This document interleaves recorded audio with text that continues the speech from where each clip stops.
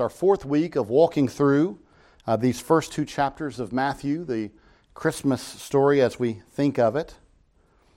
And we began 4 weeks ago with a first sermon about Israel's history pointing to Jesus Christ. And of course that was the genealogy, wasn't it? And that genealogy points that there is a record that is available and can be looked at, and it shows that you can trace Joseph, right, the earthly adoptive father of Christ, of Jesus, back to David and to Abraham. And that's very important because if he's going to be the seed of Abraham, you must be able to track his lineage back to Abraham. If he's going to be the seed and heir of David, you must be able to track his lineage back to David. And of course, that's exactly what that chapter does, or at least the first half of that chapter does. And then if you were to continue to look in it, and for some reason my pages here do not want to cooperate, but if you were to turn back and look at it, in that section, you would see not only that it does that, but it makes the point that there is an amazing truth in this, because again, there are 14 generations that separate Abraham and David in the Babylonian captivity, and then of course the Babylonian captivity until the coming of Christ. And so this is no accident, this is no just happenstance of history, this is God working. And as Paul will say in Galatians 4:4, in the fullness of time, God brought all these things together. All these things together, and we can rejoice in that.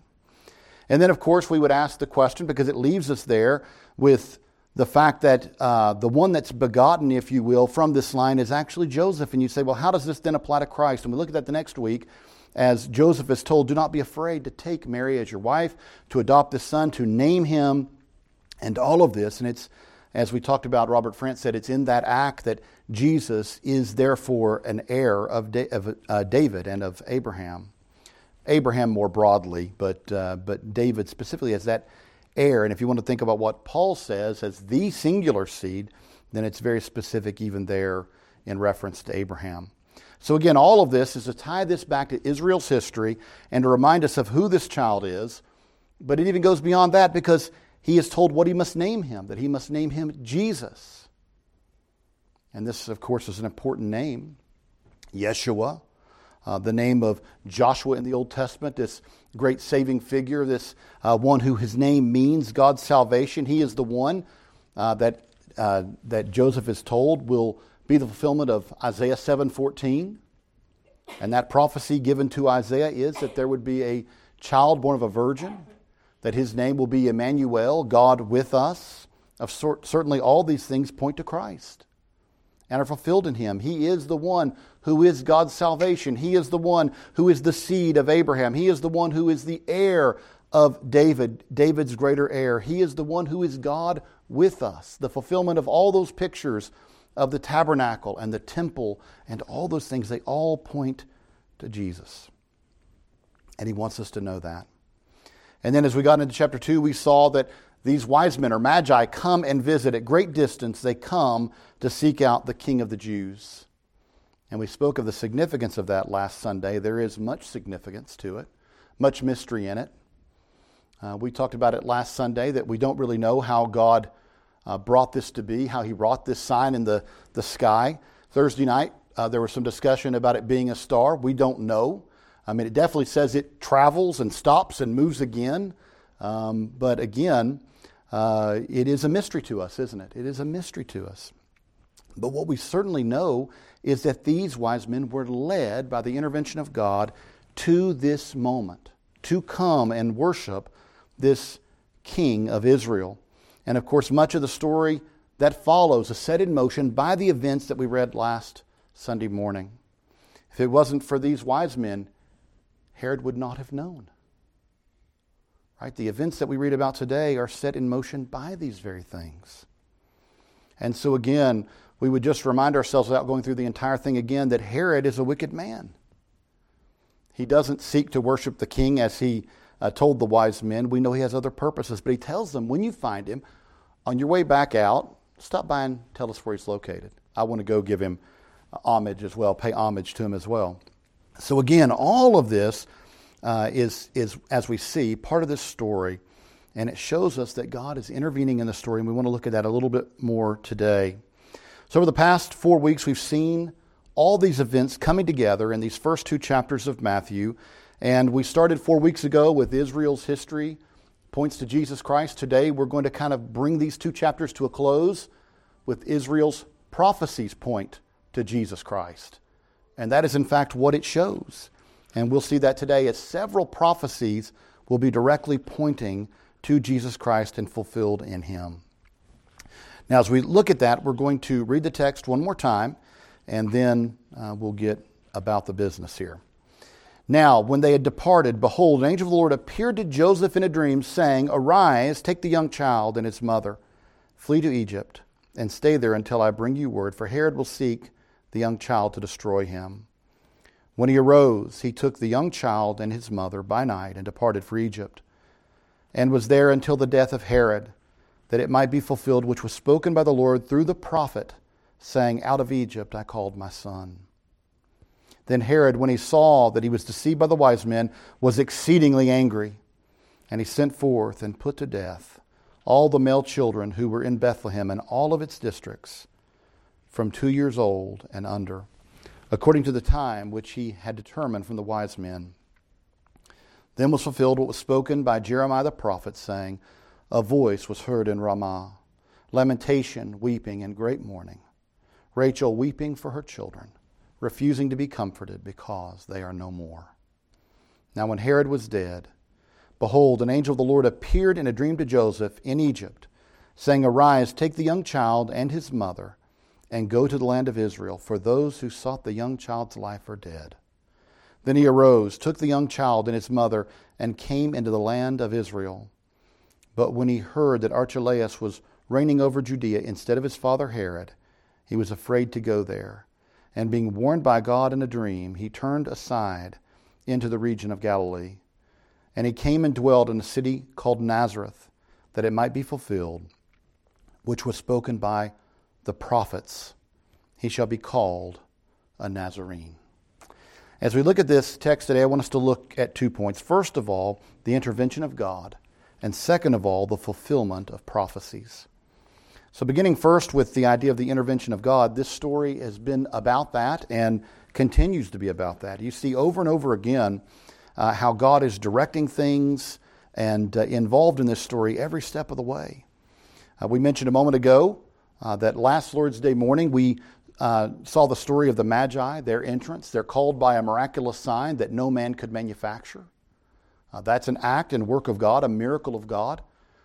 Certainly a star that could direct you to a specific location is a miraculous event because all of us know that you couldn't make much hay of looking at a star and getting to a specific location. You could see a direction to go, but it would be hard to imagine how that would lead you to a very specific place. And it says that it stopped and stood still over the place where Jesus was born. And so again, this is some kind of miraculous phenomena. And we saw last morning that these 3 specific visitors themselves, their involvement in the story is mysterious to us. We know that God had been at work probably on this from many, many years before. We talked last Sunday about, we're speculating, but it makes sense that it could have been through Daniel's work. Daniel was amongst the Magi, in fact, over the Magi in Babylon, and then he was taken to the Medo-Persian territory when Babylon was conquered. And so we know again that these Magi most likely came from Persia. And so again, it would make sense there that Daniel, as a great witness for the Lord, was sharing these things. But they see this star, this sign in the heavens, and it leads them. And again, that speaks to the intervention of God in the story, and we see it over and over again. He directs their way every step of the way. And, they make their way to Herod, and they tell Herod they're looking for the king. All of Jerusalem's in an uproar. We talked about this last week, all distressed. That's the word that's used, distressed. At the news, we spoke about why that is. The people of Jerusalem knew the danger involved in the birth of a rival king to Herod. I mentioned last week that Herod's lifelong friend, Mark Antony, famously said of him that it's better to be Herod's pig than his son. Because if you were Herod's son, you were in great danger, more danger than being his pig. He was more likely to kill you seeing you as a rival to his throne than the pig for dinner. And so again, as an Idumean, he wouldn't have had a problem with killing either. But again, it was considered dangerous to be around Herod. To be an advisor to Herod meant you could die. 2 of Herod's wives had been put to death by Herod because he was convinced in his mind that they were somehow stirring up some activity. And so again, we see that this was a man who had no problem putting anyone to death that he saw as a rival. And so these wise men come and say to the impostor king of Israel, a man who has no right to the throne, he is not a Jew, he is an Idumean. Put on the throne, how? We talked about this last Sunday, by Caesar, at the request of Herod's best friend, Mark Antony, who had a lot of influence in Rome, of course. And so that's how he got his position. But the Jews hated him. They hated him. He knew there was great danger in his position.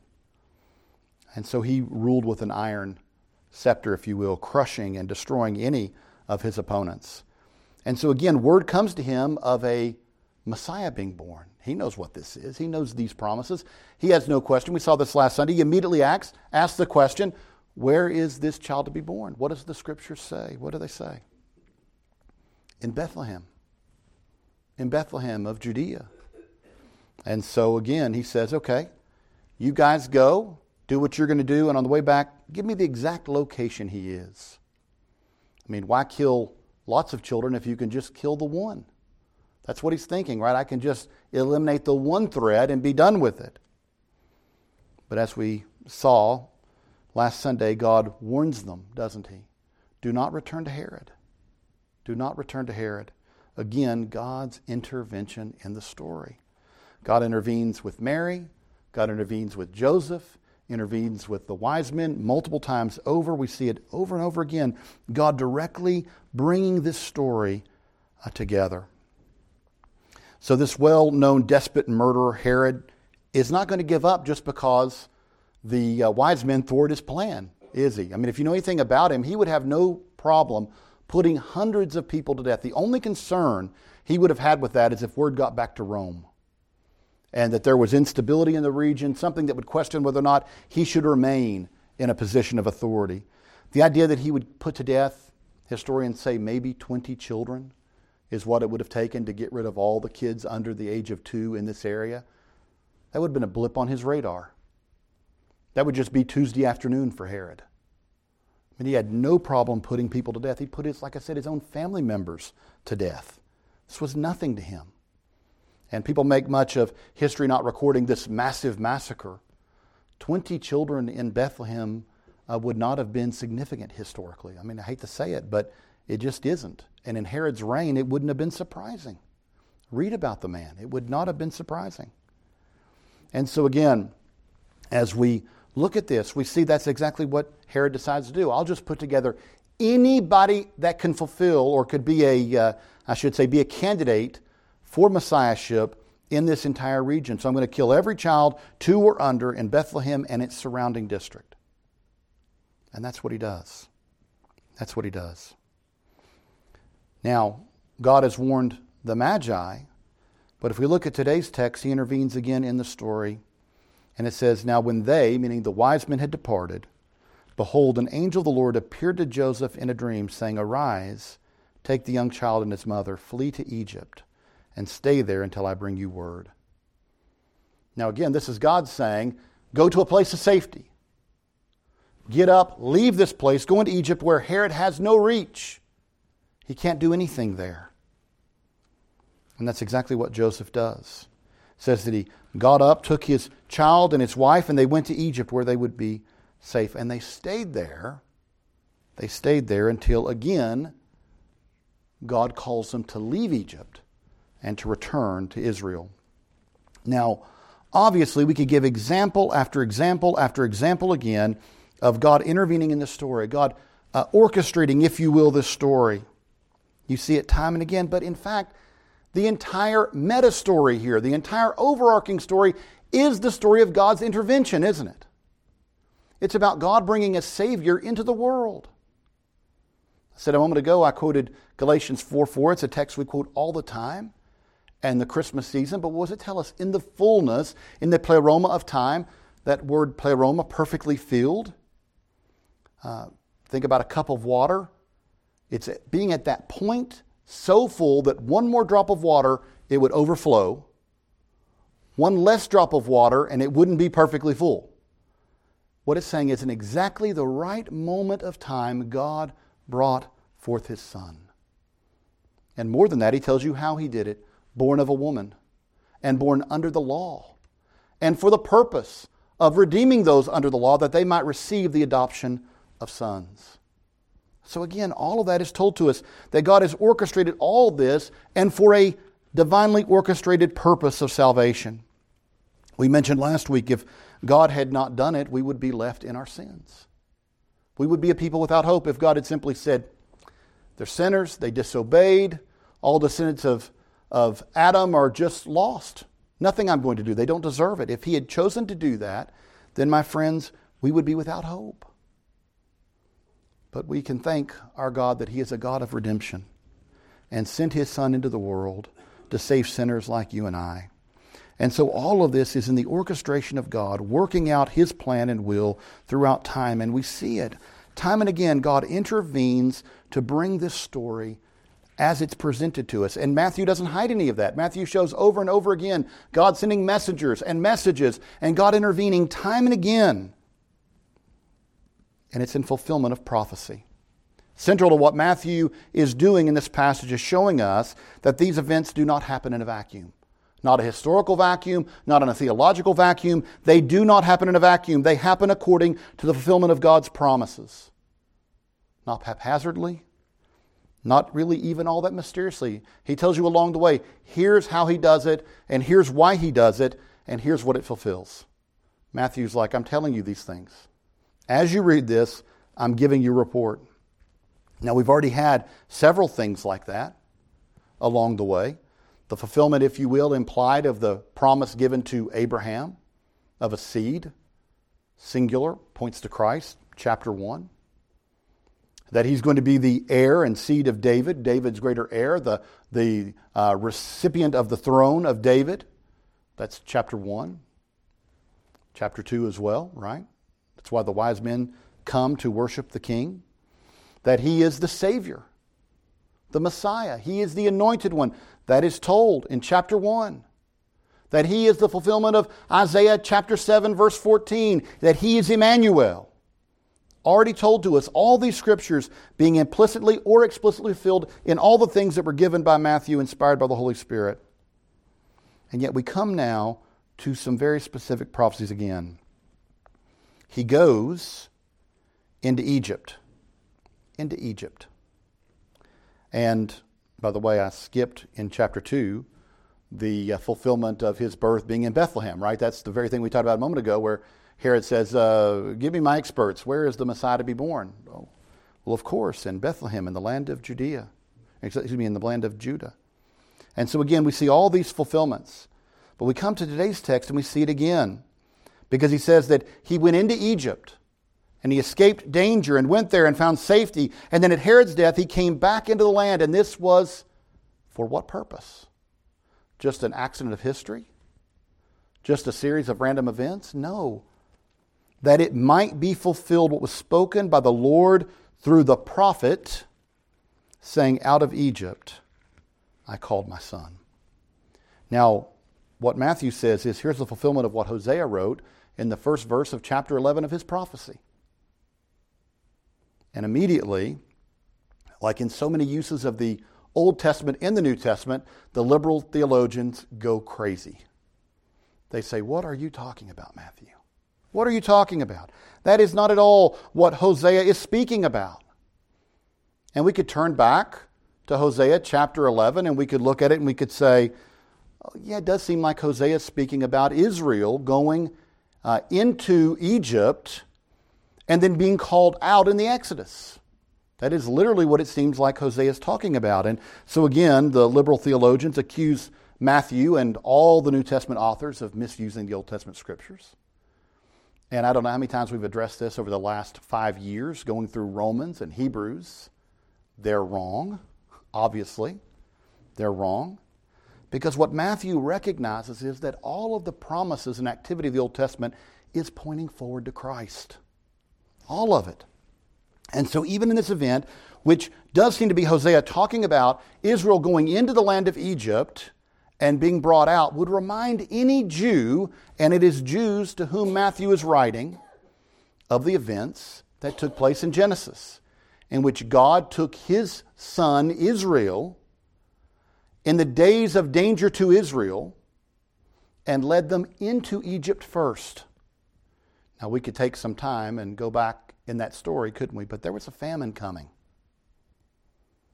And the brothers took Joseph and sold him into slavery into Egypt. And later, when it's revealed to the brothers that Joseph has not died, but he is now Pharaoh's right-hand man, and he says, what you meant for evil, God meant for good. The purpose that you had was evil. It's not excused. But God had a superintending purpose in all of it. That you would be delivered into Egypt. For what purpose? For the saving of Israel. That there would be food in a time of famine. That you would come down and take the land of Goshen. That you would dwell here as a favored people, as Abraham was promised. Right? They would be strangers in a strange land. They would go into a strange land and they would eventually come out and take the promise. But again, all these things in fulfillment of prophecy. So any Jew that knew their scriptures would say, just as Israel was one day taken by God into Egypt for its safety and brought back out of Egypt, Jesus, that's a shadow of Jesus. We've talked often about how Matthew portrays the history of Israel as being relived in Jesus and fulfilled in Jesus. Here's another example. Jesus, just like Israel, goes into Egypt for safety's purpose and comes out, called out of Egypt, and for God's purpose. So again, Matthew says, Israel foreshadowed what God is doing in Christ, and He fulfills it. It is actually to the point where he can say, this is fulfilled in Jesus, not in Israel, but Israel, if you will, is fulfilled in Jesus, in a sense. And so again, we see that. Well, again, people say, I'm not comfortable with that.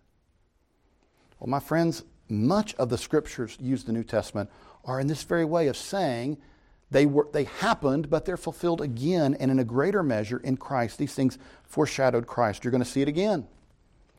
Because all we have to do is look at the very next prophecy that's mentioned in today's text. He talks about the death of the innocents.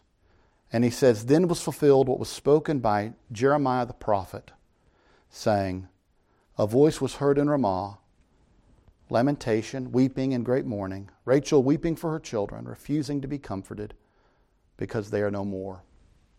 And again, many of our experts will tell us, oh no, what's Matthew doing here? Turn to Jeremiah 31. This has got nothing to do with Jesus. This is about the weeping that went on in the days of the Babylonian captivity as mothers watched their children being carried off into exile. They wept and could not be consoled, for they knew they would not see their children again.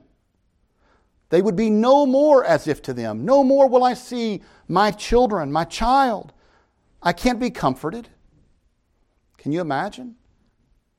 As the wicked enemies of God carry your children off, you know you're not going to see them again. There's no comfort or consolation there. But again, these liberal scholars would say, see, Matthew's playing kind of fast and loose with the Old Testament texts. But the question is he? Is he? Again, to find that answer, let's turn to Jeremiah 31. The very text he's quoting here. Now I'm going to ask you for a moment to think about this text if you're familiar with it. Because Jeremiah 30 through 33 is an incredible section of the Scriptures that comes right after, obviously, 25 through 29. Basic math tells you that. But it's important to think about the composition of what Jeremiah is prophesying through the power of the Spirit. 25 through 29 speaks largely of the coming of the Babylonians. that they are to be a dominant world power. And it's not just basically a threat to Judah, it's a threat to all the nations. As Jeremiah talks about, this Babylonian power that will be predominant, if you will be a dominating force in the world. And yes, it has specific application to Judah, because he says God is sending them to you to conquer you and to take you off into slavery. You will have a yoke upon your neck, a Babylonian yoke. Now, other prophets have said the same thing. Jeremiah says it powerfully. And so, if you were reading 25 through 29, you'd say this is a message without much hope. We've sinned against a holy and righteous God. We didn't keep the covenant that He gave us. We're a people who have turned in every way to idolatry. By the way, just turn back to Psalm 78, the section we read for today. It's talking about this various thing earlier, happening again now in this text. As the people turn toward idols, disobey the living God who has given them a land and a promise. And again, you would say, well, what is there for us? Now, as we read through the Scriptures, we know that every time it seems that God brings this hammer down upon His people, this word in which He says that destruction is coming, devastation is coming, it's always followed with a word of promise. We've spoken often about Isaiah chapter 6, that famous passage where Isaiah says, "Here I am, Lord, send me." What's the mission you have for me, Lord? Well, to preach to a people having ears will not hear, people who will not respond. How long, O Lord, would you call me to do this? Until the cities are laid waste. We've talked about this lately. It's an important promise in line with what Jeremiah is talking about here. The tree will be cut down, he says, to a stump. It will be cut down to a stump. Your nation, which you take so much pride in, you love, is about to be chopped down. Much like what Jesus tells the disciples in His day, right? This temple, you think it's so impressive. Let me tell you, one day not one stone will be left on top of another. Destruction's coming. There'll be a stump. And I said for many years, we had a stump of a tree on our playground that had been cut down, and it sprang back to life. Right in the middle of it. It started growing again up. And eventually we knew we had to take that thing out, but I hated taking it out because it was like, just look out those windows and you'll see exactly what Isaiah's hearing. Life will remain in the stump and will sprout again. God will preserve a remnant that will come back into the land. The promise will be kept alive, not by you, but by God. By God. Now, if you want to just take Isaiah 6 as a blueprint for the longer section here, 25 through 33, it's the exact same message. Destruction's coming. Devastation coming. Judgment coming. You've deserved it. But in chapters 30 through 32, you begin to see something, through 33, you begin to see something different, a promise. Now, we could go through all of it, and it would be worth doing, but time won't permit it today. If you look at chapter 31, the chapter that we're referring to here, and you look at the very first verse, it says, "At the same time, says the Lord, I will be the God of all the families of Israel, and they shall be my people." Now, what is that same time? Well, if we turn back to the previous chapter, we'll find something amazing. Chapter 30. In this promise of a coming hope, there's something said here. Look at verses 8 and 9. "For it shall come to pass in that day," this is the day of promise, the day that he's talking about here, "says the Lord of hosts, that I will break his yoke from your neck." A yoke will be broken. "And will burst your bonds. Foreigners shall no more enslave them, but they shall serve the Lord their God." And all the people hearing this in the Babylonian captivity said, "Amen." That's what we're looking for, a day when the yoke shall be broken, we shall be freed from our bonds. But look at what it says that day will be, when that day will be. Because it's not fulfilled simply in returning to the land. Cyrus's activity does not fulfill this because it says, "And David their king excuse me, but they shall serve the Lord their God and David their king, whom I will raise up for them. When they returned into the land, they didn't have the Davidic heir on the throne. But this story is about the Davidic king coming. The story that Matthew is saying, refer back to that section of Jeremiah. And by the way, all these complications that the theologians have with all these references are cleared up if you simply go back and don't just read a single verse, but put it in the context of the entire section. How many times in Romans, when you went back and looked at the entire section, could you understand the reference when most of the scholars say it makes no sense? It makes no sense. Again, when you look at this entire section, God is speaking not only of the day of returning in the land, but the day in which He will fulfill the promise He made to David of an heir on the throne. You will serve the Lord your God, and you will serve David your king. David's dead. David is dead here. We're talking about the heir of David. And notice, whom I will raise up for them. Intervention of God. We could go back to point 1, couldn't we? God says, I'm going to provide the Davidic king. Matthew says, amen. Let me tell you about that. We go to chapter 31, back to the section that we're in. And I just want you to look here for a moment, because again, people say this is a reference ultimately to the children of Israel being carried off into captivity. Of course it is. But is it exhausted there? Look at what's said here. Hear the word of the Lord, O nations. This is verse 10, I'm sorry. And declare it in the isles far off, and say, He who scattered Israel will gather him and keep him as a shepherd does his flock. For the Lord has redeemed Jacob and ransomed him from the hand of one stronger than he. Therefore they shall come and sing in the height of Zion, streaming to the goodness of the Lord for wheat and new oil, or new wine and oil, for the young of the flock and the herd. Their souls shall be like a well-watered garden, and they shall sorrow no more at all. Then the virgin shall rejoice in the dance, and the young men and the old together, for I will turn their mourning into joy. Listen to that line there. I will turn their mourning into joy. I will comfort them and make them rejoice rather than sorrow. I will satiate the soul of the priest with abundance, and my people shall be satisfied with my goodness, says the Lord. Thus says the Lord, a voice was heard in Ramah, lamentation and bitter weeping, Rachel weeping for her children, refusing to be comforted for her children, because they are no more. Thus says the Lord, refrain your voice from weeping, and your eyes from tears. For your work shall be rewarded, says the Lord, and they shall come back from the land of the enemy. There is hope in your future, says the Lord, that your children shall come back to their own border. Now, here's where the theologians, the liberal theologians say, see, the promise is fulfilled when they return to the land. And if you're looking only at, say, verses 10 through 17, you could find that explanation satisfying. And you could say, maybe Matthew's going a little off script here.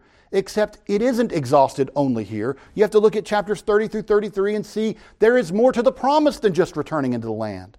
There is the promise of a Davidic king. There is a promise of those who are weeping being comforted.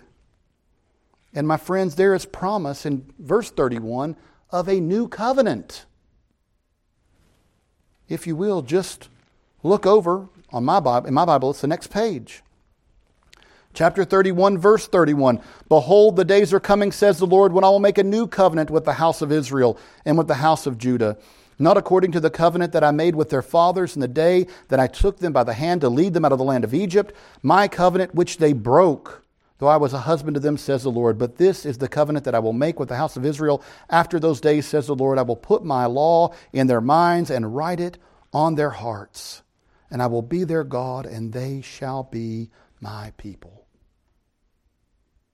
Notice again a reference to taking the people of Israel into Egypt. And what all of this is pointing out to you is a couple of things. By Matthew referring back to this chapter, he's asking you to go back and think about the theology of this chapter and the larger section, that there was a promise of one day a king coming, a Davidic king coming, who would be the one through whom this new covenant would be offered, and the one through whom all of our weeping would be consoled. You may remember, we talked a little bit about Simeon Thursday night. He was waiting for what? The consolation of Israel. The one who would console his people. He's waiting on the one who would turn mourning to joy, weeping to rejoicing. This is the one. Matthew says this is the one. It is Christ. And just as history one time recorded the people of Israel being taken into slavery into Egypt and then brought back out, so God takes His Son into Egypt and brings him out. And just as there was one day weeping in the day of the exile in which the children of Israel were taken away, God said, I will bring them consolation. Now there's weeping again in this story, isn't there? There's mothers who are weeping over the murder of their children. And God says, all this story ties together. Because the consolation that was mentioned in Jeremiah 31 is the consolation that has appeared in this child. This Savior. He is the consolation. He is the one who brings hope and salvation. He is the one that verse 31 and this new covenant is all about. This didn't happen when they entered the land again, did it? It happened when Christ came. He is the one in whom there is a new covenant, written, if you will, in His blood.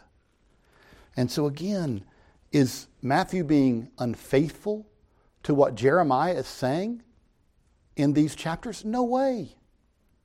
He's saying there are mothers weeping again who need consolation. That consolation is given by God in Christ Jesus. And by the way, in quoting that, go back and read that section and see that it was always about Jesus. He's the one who was promised. He is the one coming. And let me give you one last prophecy. This will be very quick. There's not much can be said about it. But it says that when he came back, he was going to go back in Judea, but they heard about Archelaus ruling, Archelaus as evil as his father. So they said, okay, we'll go back into Galilee. And so they go to Nazareth. And it says, all this in fulfillment which was spoken by the prophets, he shall be called a Nazarene. And again, the scholars go nuts. They say, where can you find that in the Old Testament? There is no such verse in the Old Testament. And we're like, that would be really clever if Matthew had not already told you that.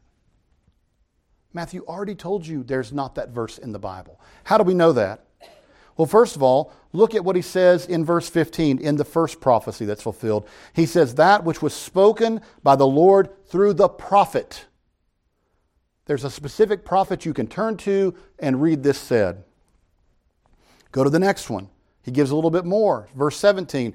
Then was fulfilled what was spoken by Jeremiah the prophet. He gives you not only that a prophet said it, but who the prophet was. But he doesn't say that with this, does he?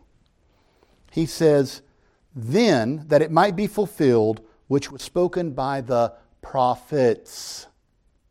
Prophets. Matthew's not referring to a single verse here to say I'm banking this. When you try to do it that way, you end up with much complication and confusion. Because people go, oh, this is back to Judges and it's about the Nazirite vow. How are you going to tie that in? Well, there are some other verses that we might go to. But when you look at what he's saying here, he's talking about being a Nazarene. There's a couple of interesting ways this ties in. We don't have time this morning. Nazarene is tied to the word root. He is the righteous root. But also, we know this about Nazareth. It is a place you would never expect a king to come from. You would never expect a king to come from. All we'd have to do is turn to chapter 1 of John's Gospel. And there is a question asked, isn't there? Can anything good come from Nazareth? In other words, you're trying to sell me that this is the Messiah, and your very next line is, he's from Nazareth. Like, do you want any credibility at all? The king will come from Jerusalem, or maybe the prophet says Bethlehem. But he's not going to come from Nazareth. Now, what does Matthew mean when he says this fulfills the word of the prophets?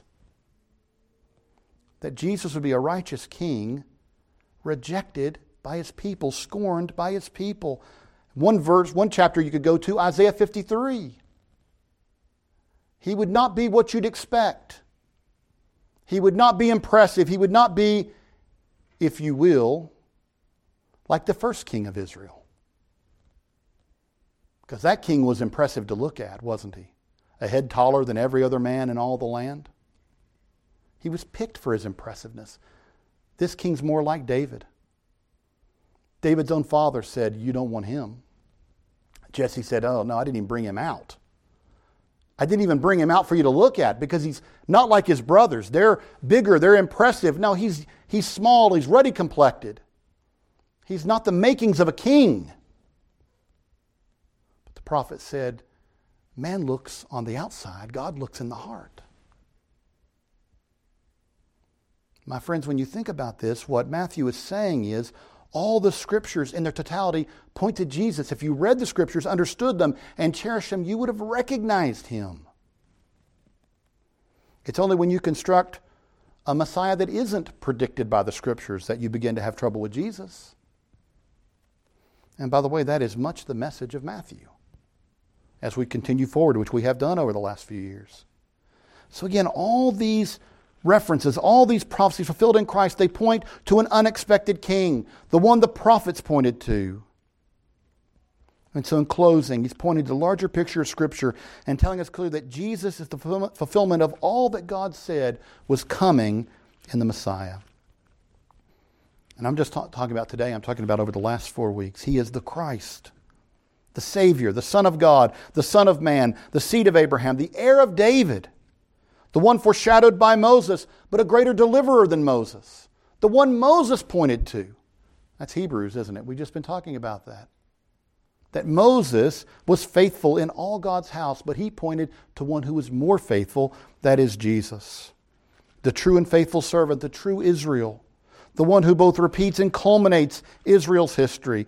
The one in whom and in whom alone we can have life and salvation and hope and peace and consolation. It's only in Jesus. Matthew says, if I can convince you of one thing as you begin this journey through my gospel, it's this: that Jesus is the Christ. All that's been said of the Messiah is said of Him. He is the one who's been promised. He's the one Jeremiah spoke about. The one bringing a new covenant. Not written on tablets of stone, but written, as Paul says in 2 Corinthians, on sarx or flesh heart.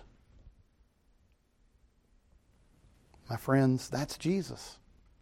That's whom we celebrate this time of the year. The one fulfilling all these great prophecies. He is God's great salvation. Is your hope in Him?